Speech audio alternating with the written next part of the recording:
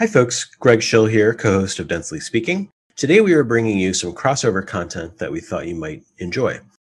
I recently teamed up with the Iowa Law Review to host an interdisciplinary academic symposium on the future of law and transportation. The symposium featured 17 professors, other than myself, presenting research on transportation from a variety of disciplines and perspectives. The presentations are quite short, about 12 minutes each in length, and are organized into panels. They were joined by keynotes from a former U.S. Secretary of Transportation and the Director of Transportation for America, a research and advocacy organization based in D.C. that focuses on transportation policy. With the assistance of Jeff Wood, the host of Talking Headways, a transportation podcast, we are pleased to bring you some edited versions of these talks beginning on today's show. Jeff was kind enough to lightly edit these talks and distribute them on his show, and we're now fortunate to feature them on Densely Speaking. Nobody wants to just listen to a straight up audio recording of an academic conference. Our hope is that this is not that. Instead, on today's show, you'll hear a brief intro from Jeff and then from me. And then we have a panel on transportation and land use planning that helps set the table for the transportation policy discussions that follow and that we'll be featuring in the future. Links to the program and videos from the event are in the show notes. So with apologies for the self-promotion, we hope you enjoy this installment of the Iowa Law Review Symposium on the future of law and transportation. We will be bringing you new episodes in the traditional interview format in the new year. You're listening to the Talking Headways Podcast Network. This is Talking Headways, a weekly podcast about sustainable transportation and urban design. I'm Jeff Wood. This week we're headed to the Iowa Law Review's Symposium, The Future of Law and Transportation. In this episode, we're sharing a panel on transportation and land use featuring Jonathan Levine, Audrey McFarland, and Sarah Bronin. So recently, Iowa law professor Greg Schill and his team put together a symposium that brings together scholars and lawyers to think about transportation. I'm going to take some of these panels and cut them down in order to share them with you all. In this episode, Jonathan Levine of the Taubman College of Architecture and Urban Planning at the University of Michigan discusses his paper, Transportation Policy Entrenchment, Institutional Barriers to Accessibility-Based Planning. And Audrey McFarland, Associate Dean of Faculty Research and Development at the University of Baltimore School of Law, discusses her paper, Black Mobility and the Refusal of Funds, Structural Racism and Mass Transportation Decision-Making, which she wrote with Dean Julius Isaacson, also of the University of Baltimore School of Law. And finally, Sarah Bronin, Thomas F. Gallivan, Chair in Real Property Law and Faculty Director, Center for Energy and Environmental Law, University of Connecticut School of Law, discusses the failed federalism of street and vehicle design standards. We hope you enjoy this episode, and we'll be back with a few more through the end of the year. Thanks to Greg Schill and the Iowa College of Law for allowing us to rebroadcast this audio. All right, Greg, take it away. It's often said that the modern civil rights movement began 65 years ago next month on a city bus in Montgomery, Alabama, when Rosa Parks refused an order from a bus driver to give up her seat for a white man. The Montgomery bus boycott that followed helped power a historic, successful movement for civil rights and social change, a movement that continues to this day. But in the past 65 years, there's been a major change in how people get around. 60% of transit riders today are people of color. Not coincidentally, outside of a handful of cities in the United States, public transit has become a bare bones safety net service rather than a system like roads and highways that are taken seriously and receive extensive funding and bipartisan support that it needs to function as an effective network. Treatment of sidewalks and other active transportation infrastructure is even worse. As Dean Washburn mentioned, many of these decisions are made at the federal level. Others are made at the state and local level, but infused through all of them is law. This is the first scholarly conference that we're aware of, and we looked, that focuses on law and transportation as a subject of general public concern. By that, I mean today's speakers will be talking about hard social questions that relate to law and transportation. I'm not saying you won't hear some of the shiny new technology that has come across your social media come up at all today, but it's not going to be the focus. I think you'll find these hard social questions to be the focus today and ways to think about addressing them that hopefully starts a conversation that continues long past this conference. In addition to hopefully being a path-breaking conference in itself, the other thing we wanted to do today is jumpstart a dialogue. Legal scholars comment on everything. You throw a dart at a newspaper, and you will find a law professor offering an interpretation or an opinion on a major topic of public concern. By the way, whether they're an expert on it or not. Really, topics ranging from the internet to policing to taxes, interest rates, foreign policy, housing, racial equity, gender equity, healthcare, and of course, anything having to do with constitutional law or litigation. One really glaring exception is transportation. And I find that a little puzzling for a number of reasons. Transportation is very prominent in society and public policy, as well as everyday life. Transportation is the connection between so many of the questions of our time. And scholars in other disciplines, and to be clear, some scholars in legal academia, including many of those present today, but overall, we have been outstripped by our peers in other disciplines, where they've really been doing incredible work on the connection between transportation and climate change, with transportation now contributing the biggest share of US greenhouse gases, the connection between transportation and structural racism, between transportation and economic growth, public health, and of course, urban planning, and really disciplines across the board from engineering to political science, economics, geography, sociology, even anthropology and urban and transportation planning have been laser focused on this for decades. We have fallen behind as a community of legal scholars, even as lawyers themselves remain integral to the planning, implementation, and politics of transportation. So we're excited today to be convening this event, but I think we will only succeed if we turn it into a bridge that helps bring legal scholarship towards the hard work that folks in other fields have done. And also hopefully there'll be some benefits for folks in other fields to see how legal scholars approach these questions.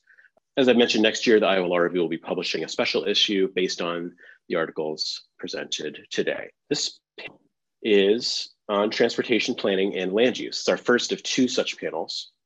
We have Jonathan Levine, who is a professor of urban and regional planning at the University of Michigan Taubman College of Architecture and Urban Planning. He is followed by Audrey McFarlane, Associate Dean of Faculty Research and Development, and Dean Julius Isaacson Professor of Law at the University of Baltimore School of Law, and Sarah Bronin, who is the Thomas F. Gallivan Chair in Real Property Law and Faculty Director of the Center for Energy and Environmental Law at the University of Connecticut School of Law. And she's also been very closely involved in land reform efforts in Connecticut and New Haven. So without further ado, Jonathan Levine. I'd like to take you forward to an ordinary day in the post-pandemic era. An ordinary day in the post-pandemic era, you've got tasks you got to do today. You have to get to work and back, maybe to school, maybe drop off kids, maybe you want to go to a restaurant. So you have a list of things you're hoping to do today. The only thing that's not ordinary about this day is you've got two different cities in which you can choose to fill your task list. City number one on our left-hand side has destinations that are close to their origins and destinations close together, but it has slow traffic. City number two has origins and destinations that are spread farther apart, but the traffic is fast. And I'll add one more assumption.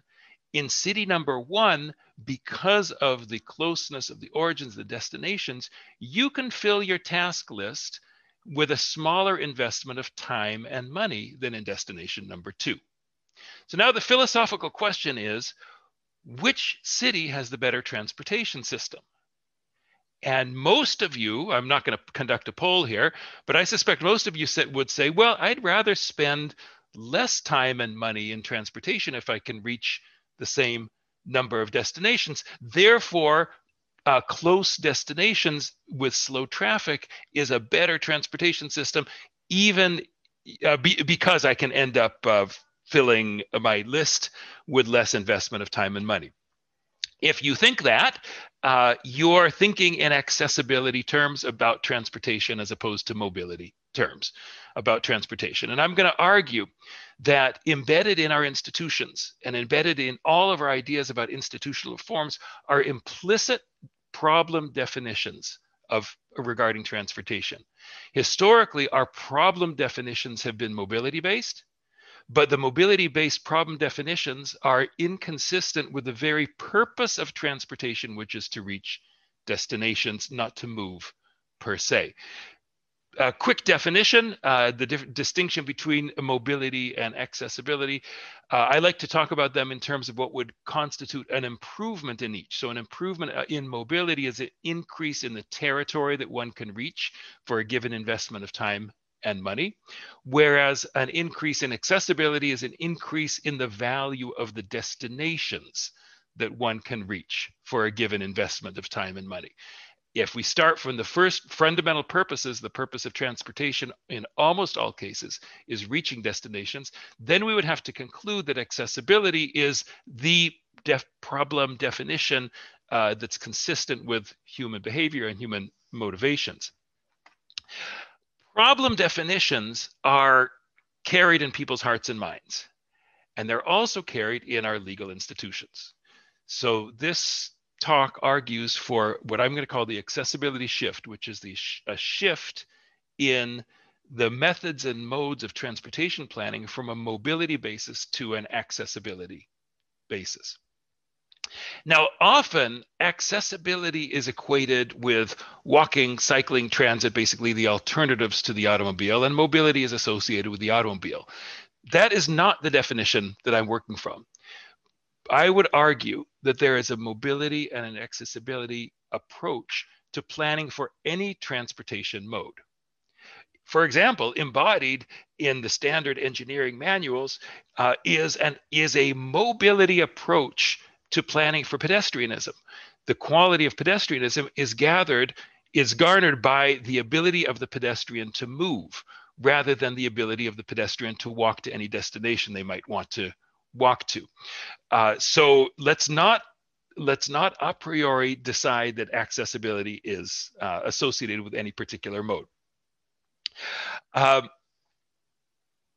In addition to being embodied in the hearts and minds of citizens, of professionals, of decision makers, mobility problem definitions are embodied in methods and metrics in transportation planning, transportation engineering. These methods and metrics are used to guide decision making, such that it's not enough to change hearts and minds, because the individual planner or the individual policymaker or the individual decision maker would be very hard pressed to alter their practices when institutions require them to act in a mobility-centric fashion.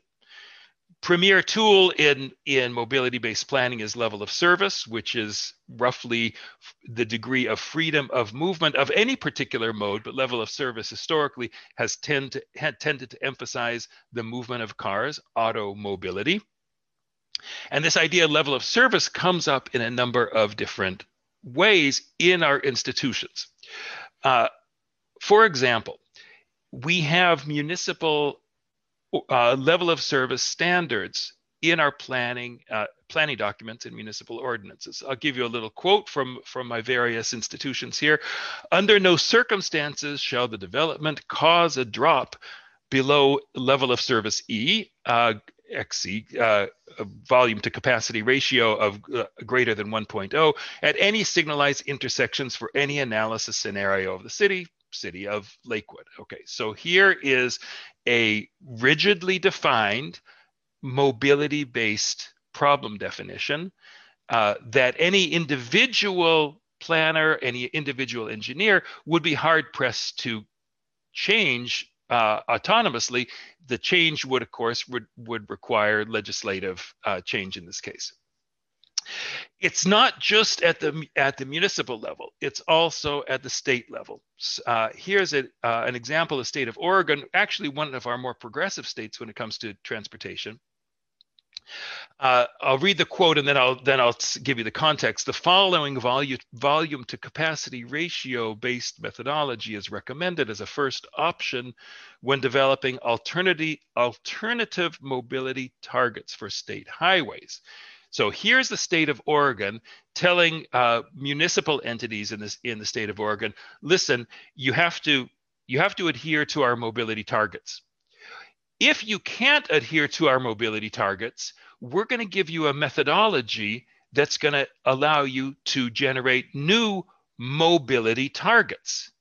But the thinking remains stuck in mobility. So basically, the state of Oregon is saying to municipal and county governments, okay, we understand you can't all have free-flowing traffic, so you might need to drop your mobility standards.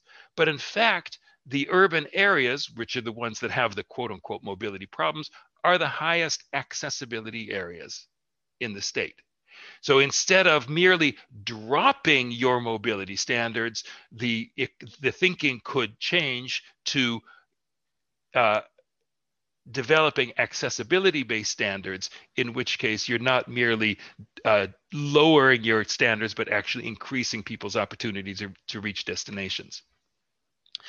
Third example comes in the form of concurrency, which is often a state level institution, or adequate public facilities ordinances, which is often a local municipal institution.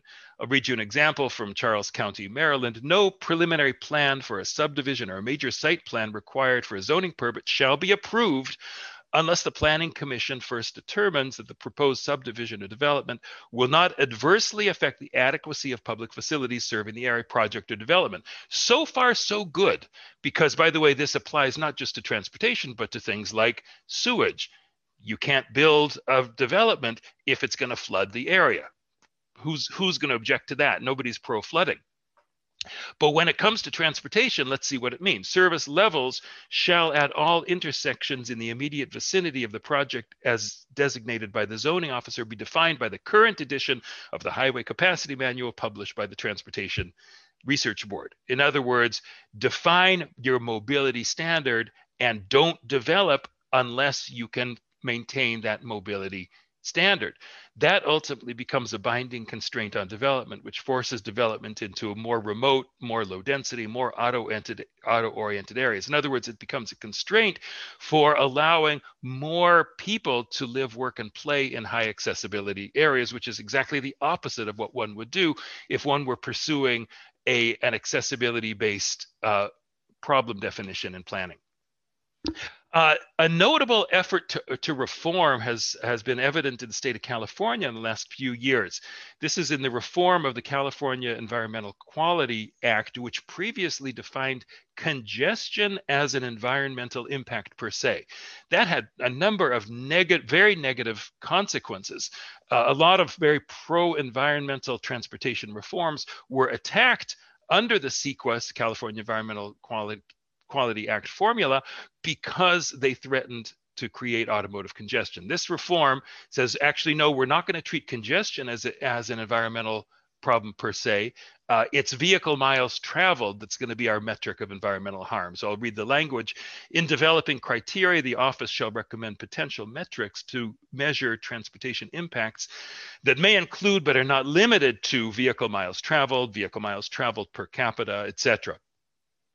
I would call this a step forward, and it's a necessary element in transportation policy reform. But I want to emphasize that the purpose of transportation planning is not mobility, but it's also not reducing vehicle miles traveled. Just to give you one way of thinking about this, I want you to imagine a planner choosing two different alignments for a transit investment. One goes through a rich area, one goes through a poor area. If that planner's criteria is reducing vehicle miles traveled, the answer is clear.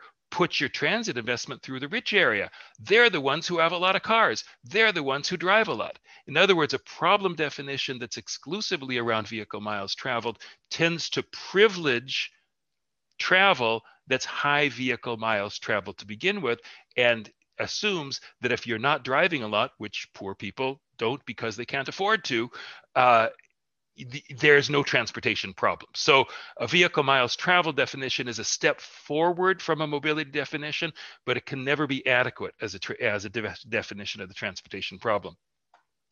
Finally, just to wrap up, I like to talk about three routes of reform: the bottom up, the top down, and the outside in. The bottom up is that individual planner or decision maker taking decisions to work in an accessibility-based fashion. But as we've seen, that person is going to be very, very limited because the institutions demand of him or her mobility-based analyses. So for that reason, reform of institutions, reform of funding practices is necessary. The outside-in route of reform is when we look at other fields such as real estate or other fields such as public health. These are fields that are very, very interested in the capacity of people to reach their destinations. In other words, these are fields that are already accessibility-based. We can learn from the outside and reform practices in that way. So ultimately, I'm saying that the institutional reform for accessibility is a necessary, surely not a sufficient condition, but there's an interaction between the problem definitions that people hold in their hearts and minds and the institutions that embody those problem definitions. Thanks. Next up is Audrey McFarlane. Good morning, everyone. I'm really delighted to be with you. I am a land use person who is venturing into the transportation waters. And in part, it's based on my upbringing in New York City and being a big public transportation user. But my interest is also influenced by an experience that I had in Baltimore City with respect to an effort to bring public transportation to a jurisdiction that sorely needed it. And we saw that the program or plans were summarily terminated. So there was a project for Baltimore called the Red Line, which was intended to be, as you could see it here on my slide, you could see it, I guess, blurrily in the background, that was supposed to extend from the west side of Baltimore to the east side of Baltimore. Baltimore City is a very urbanized place, but it actually has relatively poor public transportation. There's one train line off to the left, off to the west, and another one that runs north-south to the suburbs. And so the goal was to improve the transportation from east to west across the city. And in particular, to get from West Baltimore, which was a primarily Black area, over to the east side, which is gentrifying, but also was on the way to Amazon warehouse. And so 2 months after the Freddie Gray uprisings, the planning process for the Red Line had been in place for roughly 13 years and involved lots of public participation. The newly elected governor of Maryland terminated this planned Red Line light rail train project. And the reasoning was that it was a wasteful boondoggle. And later, the governor expressed that they had spent $14 million extra because of the Freddie Gray uprising. And so that therefore Baltimore had essentially gotten its share. So the cancellation was abrupt and it was shocking. And it reflected lots of politics, but also it reflected something going on in a state that has had a long fraught history with its Black population and in this context, Black mobility. And there's been a long sense that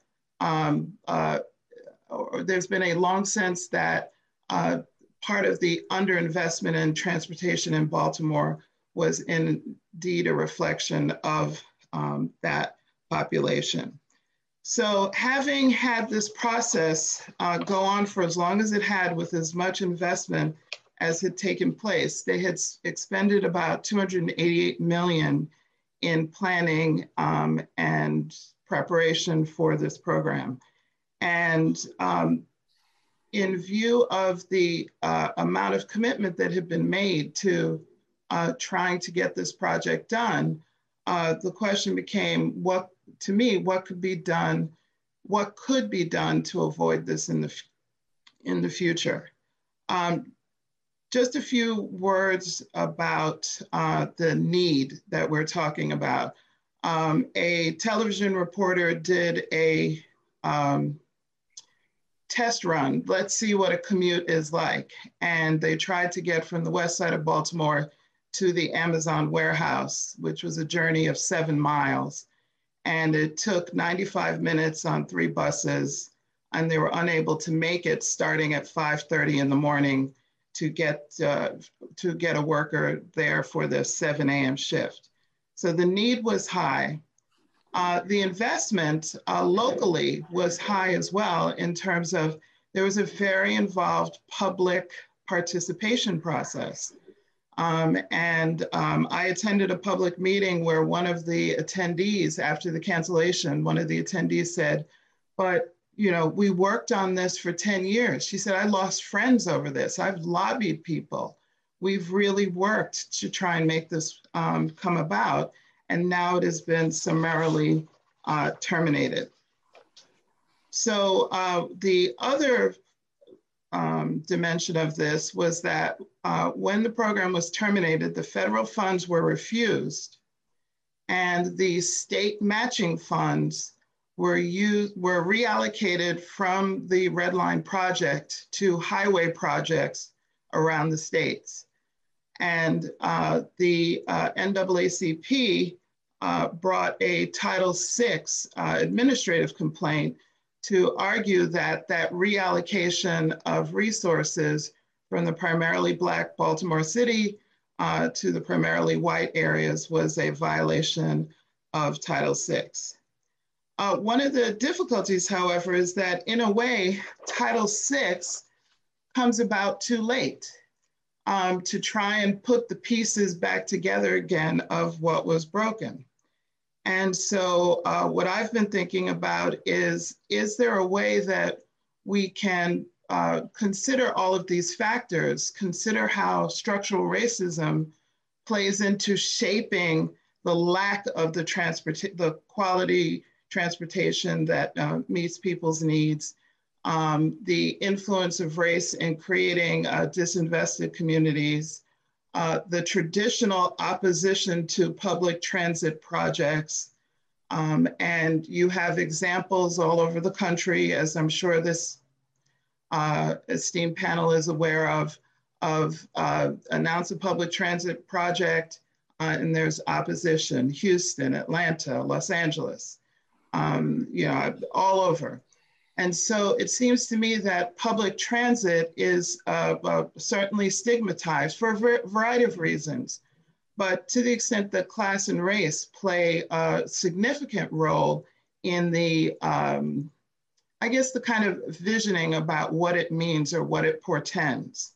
So for example, we have an existing light rail line that goes from Baltimore down to the airport and passes through a suburban county, mostly white. And they had started to petition to close stops on the light rail line because of their perception that it was bringing crime to their areas.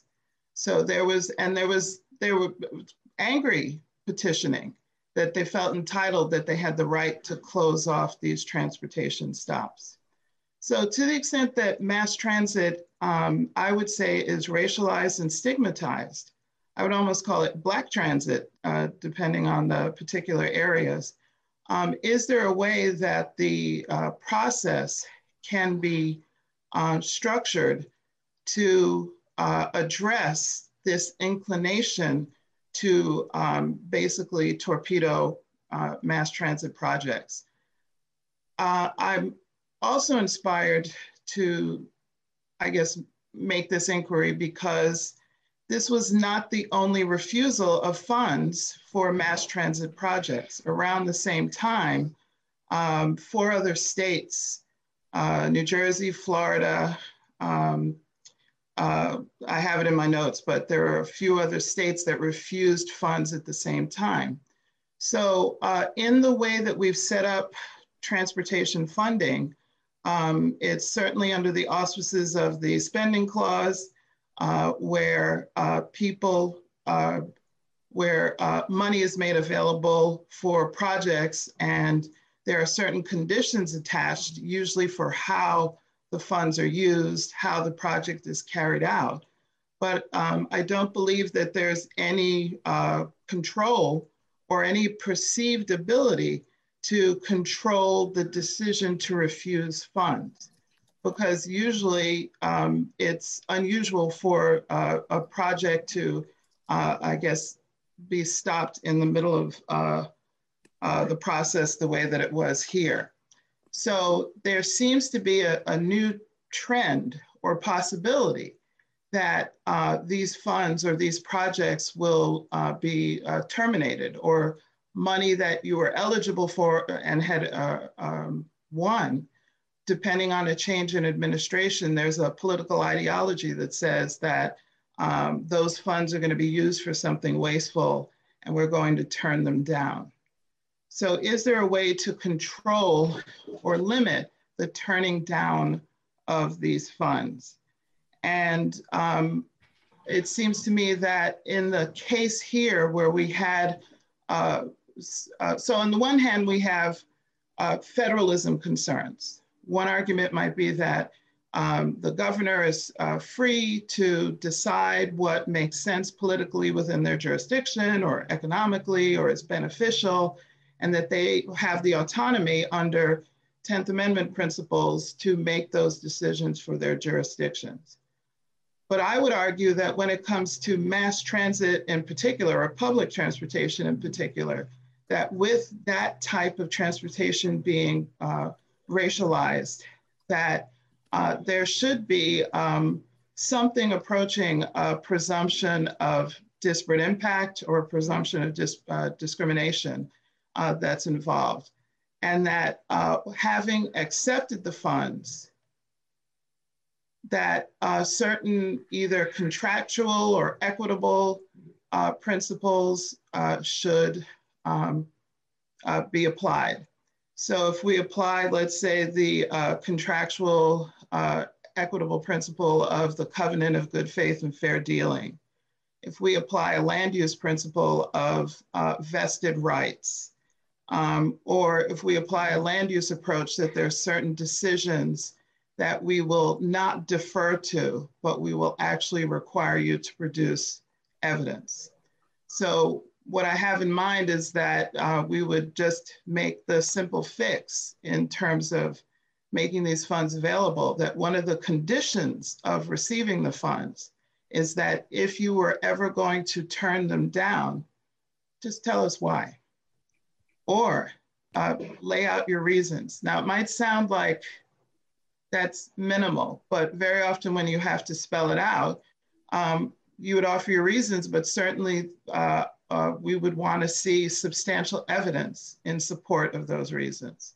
Another approach could be that if there are elaborate public planning requirements to receive the funds, perhaps there should be public planning or hearing requirements to back out of the receipt of the funds. So there are many ways to structure it, but I do think that there's a new phenomenon that we are not really focused on, which is that it is politically perceived to be politically beneficial to defund these types of projects. And if it is politically beneficial and it is going to have a racially disparate impact, and we can anticipate that in advance, we should consider putting these kinds of conditions on the receipt of funds, that if you want to refuse it, then offer some kind of justification to support that refusal. And I will end there. Terrific. Well, thanks so much, Professor McFarland. We are going to move on now to Professor Sarah Bronin. Okay, great. So thank you, Greg, and thanks to everybody for being here. I am just getting my slides up here for myself. I'm not, or my notes up. I'm not going to use slides today. I have a very low-tech whiteboard, in part because, I know you're going to see a lot of images today and a lot of really great PowerPoint presentations. So I just thought I'd maybe just talk directly over the few minutes that I have. So today we're probably all refreshing our Twitter feeds and looking at the election results as they come in. And I will just start by saying that this is very relevant to the topic that I'm talking about today, because what I'm talking about today is federalism.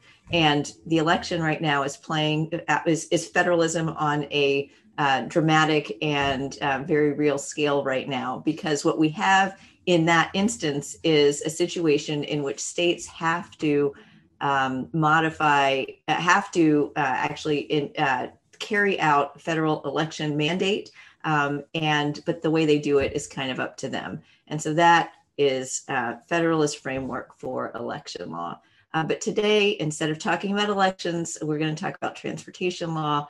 And I do see the federalism problem cropping up across many of the presentations you'll see today. Professor McFarland mentioned it towards the end of her talk. And of course, it's central in determining, in that case, how funding decisions get made. Today, I'm mostly going to talk about design standards. And so I encourage you to continue the conversation on Twitter. You might not be able to, there's a little bit of a glare, but I'll try to tilt it so that you can see. Just stepping back, I was motivated to write a paper on this topic for lots of different reasons, but mostly because I keep knowing or being close to or 1 degree of separation away from people who have been killed as pedestrians on roads. And so the question for me is, what is law's role in that? You may have seen even last month, a Yale law student and a crossing guard were killed in the same week in New Haven. And just getting frustrated about the fact that we actually know how to prevent a lot of this and we're not doing it. So as an architect, I wanted to focus in today on design issues. So there's lots of different issues we can blame for the rising rates of pedestrian death. And I know Vanessa later is going to talk more specifically about pedestrianization and those issues. But what I'm going to focus on are street design standards and car design standards. So what I mean by street design, street design really refers to exactly what it means, how a street is laid out, how many lanes there are, how wide the lanes are. Wider lanes lead to faster driving, whether there are sidewalks or parked cars or trees, all of which lead to slowing of vehicular traffic. And what I mean by car design standards is how we allow for cars to be built. So do we allow them to be do we allow them to be oversized? And we've all seen larger and larger cars, heavier cars, stiffer cars, cars that protect the occupants, and taller cars. Again, all of this protects the occupants of the cars, but the consequences, the externalities of that design are brought around on the rest of us. Other consequences other than direct potential danger of car design are also indirect effects, including greenhouse gas emissions. So the transportation sector, as you'll hear probably again and again today, is the largest emitter of greenhouse gases, according to the EPA. So the truth is that we know what the right standards are, both for vehicle design and for street design. And the problem is we're not using them. We know what protects human life. We know what contributes to climate change. And we just are not incorporating those standards into our laws. And so for me, the question as I was delving into this topic was why? And I think the why is really federalism. So we start with the Constitution, and Professor McFarland mentioned part of this, but part of it is the 10th Amendment. So the Constitution, of course, reserves powers to Congress, and the 10th Amendment reserves certain powers to the state. Now that sounds very simple, but of course it's not. There's a lot of different ways to think about the relationship between federal, state, and local governments. And so we'll just, remind folks, federalism is about the relationship between federal, state, and local governments. And there are lots of different ways to think about this. So there are some scholars who think that we should have clear boundaries for state and local control, and that states' role in the federalist system is really to assert their autonomy. So I'm just going to throw up a few words while I'm talking. So autonomy, this is what you might consider the autonomy model of federalism. Then there are those who believe that state and federal governments should work together to achieve common goals. And we sort of call this the cooperative federalism or the cooperation model. I'll just throw that word up here too. And then finally, there are those who believe that states should use the powers that Congress granted them to tweak, dissent, or challenge federal law. And so we call this, maybe a strand of federalism that thinks about the states and local governments as in constant tension.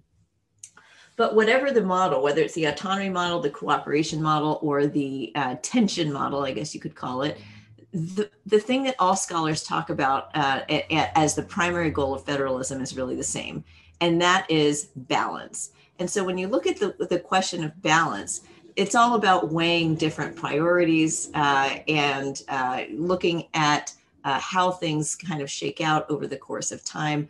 But what you're really evaluating, and scholars have in some instances tried to evaluate federalist schemes against various values. And across those three values, I think they boil down really to three.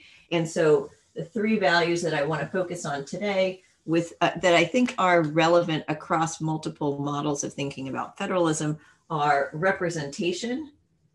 So the ability of people to be heard by their government. Then the next one I want to talk about is liberty, which is the ability of people to be protected, whether it's constitutional rights or natural rights, maybe even from government. And there's a strand of scholars that have focused on this question. And then, of course, practicalities of scale. It's a little bit of a longer one. All right, so practicalities of scale. And I'm looking at my board here, and I'm realizing that what you can see is backwards. Well, this is an exercise in mental gymnastics then. So enjoy that. And I had a chat queued up here. All right, so I'll have to learn how to write backwards next time. This is my first time experimenting with a whiteboard. All right, so looking at this, representation, liberty, practicalities of scale, we really want to apply this right now to election law, but we're going to apply this to transportation design standards. It is frontwards for you. All right, great. Excellent. All right. Thank you for the comments in the chat. All right, but first we have to know how the standards work. So let me just go through briefly and kind of talk about how each of these standards work, again, at a very broad scale, because we don't have a ton of time. There are 4 million roads, 4 million miles of roads in the United States. Street design standards depend on the type of road. So I leave out in the paper that I'm writing both interstate highways and unpaved rural roads, which unbelievably account for 31% of all roads in this country for obvious reasons. So there's no amount of design standards that can help improve outcomes on highways or unpaved rural roads. So it's really the rest of the roads in between, state roads, local roads, and federal roads that are not interstate highways that I'm thinking about. So if you look at I'll put a new SSR link in the chat in a second. Just saw that chat. All right, so if you look at I'll just put it here. There's a standard of for federal design, a national standard that has been established, and it's called AASHTO. It's called the Green Book, and it is essentially set out by a bunch of engineers that have taken it upon themselves. Originally a federal highway lobby, they've taken it upon themselves to design standards for all streets. It is very focused on the car and enabling fast movement of the car. So in addition to AASHTO, which is a national standard, there's emerging a trend to try to adopt at the local level another standard called the NACTO standard. We don't have a lot of time to get into that, but it's more of a standard that focuses on pedestrians and all users. But in general, the states and local governments adopt this national standard called AASHTO. We also have in vehicle standards, federal standardization, mostly in the production of vehicles, their design. However, we have seen states try to, and even local governments actually with Bloomberg and the Prius taxi attempt to try to regulate the kinds of taxis in New York City. We do see state and local governments trying to do more than the federal government has in terms of car design, particularly when it comes to emission standards. Recently, over the last few years, Bloomberg's attempt to get Prius taxis in New York City was shut down. California's emission waiver was just denied by the Trump administration. And so you see that even though state and local governments are trying to innovate through this federalist system, they keep getting batted down. Okay, so what does that mean for the topic of federalism that I wanted to talk about today? Let's go back to these three things: representation, liberty, and practicalities of scale. And the basic argument in my paper is that we're not well represented as individuals in the development of design standards. This AASHTO standard that I mentioned, I'm just going to put an X through it because it's a terrible set of standards. But the AASHTO standard is developed in secret. We can't even get copies of the standard without paying $1,400. There's actually a series of lawsuits against building codes, including a case on UpCodes in the Southern District of New York, which also a privatized legal standard that people can't even see. And hoping that resolves in favor of the public interest in seeing building codes will also perhaps play into the public's interest in seeing design standards. So representation, and I know I just have a minute left, so I'm going to just go through these really quickly.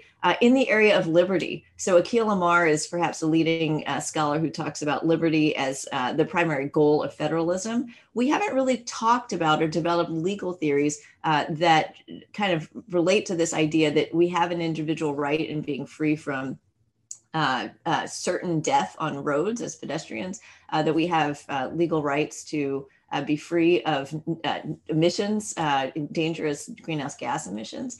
And so we should try to develop theories in this area. If we want to fix something, we should try to develop theories in this area that relate to individual liberty and use those through the court system.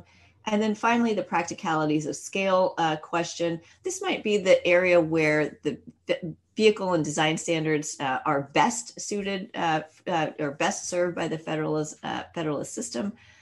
But even here, we can see that there are impacts across local government jurisdictions, across state jurisdictions in the way that we design our roads in particular, and it's something to take a look at. So what is our solution? Greater transparency, rational decision-making, development of legal theories about individual rights, possibly also looking at government immunity and preemption analysis. So I'll just conclude by saying that there are lots of things that affect what I'm concerned about, what I see, and again, too many people dying on our roads, traffic laws, high speed limits, low gas prices, driver distraction. But these would not be as big of an issue as they are if people actually had safe roads to drive on and cars whose drivers actually internalize the externalities that they create. All right, so with that, I'd love to connect on Twitter, and I'm looking forward to hearing your questions. Thanks so much, Sarah. Thank you all for listening to the first episode from the Iowa Law Review Symposium on the future of law and transportation. Stay tuned for future episodes. As always, we'd love to hear from you. We are at Densely Speaking on Twitter, as well as our personal handles at Jeff R. Lynn and at Greg_Schill. Please take a moment to rate and review us on iTunes or wherever you get your podcasts if you haven't done so already. It helps folks find the show. Thank you to Skylar Pals, our producer, and thank you once again to Jeff Wood, the host of the Talking Headways podcast, for doing the bulk of the audio for today's show.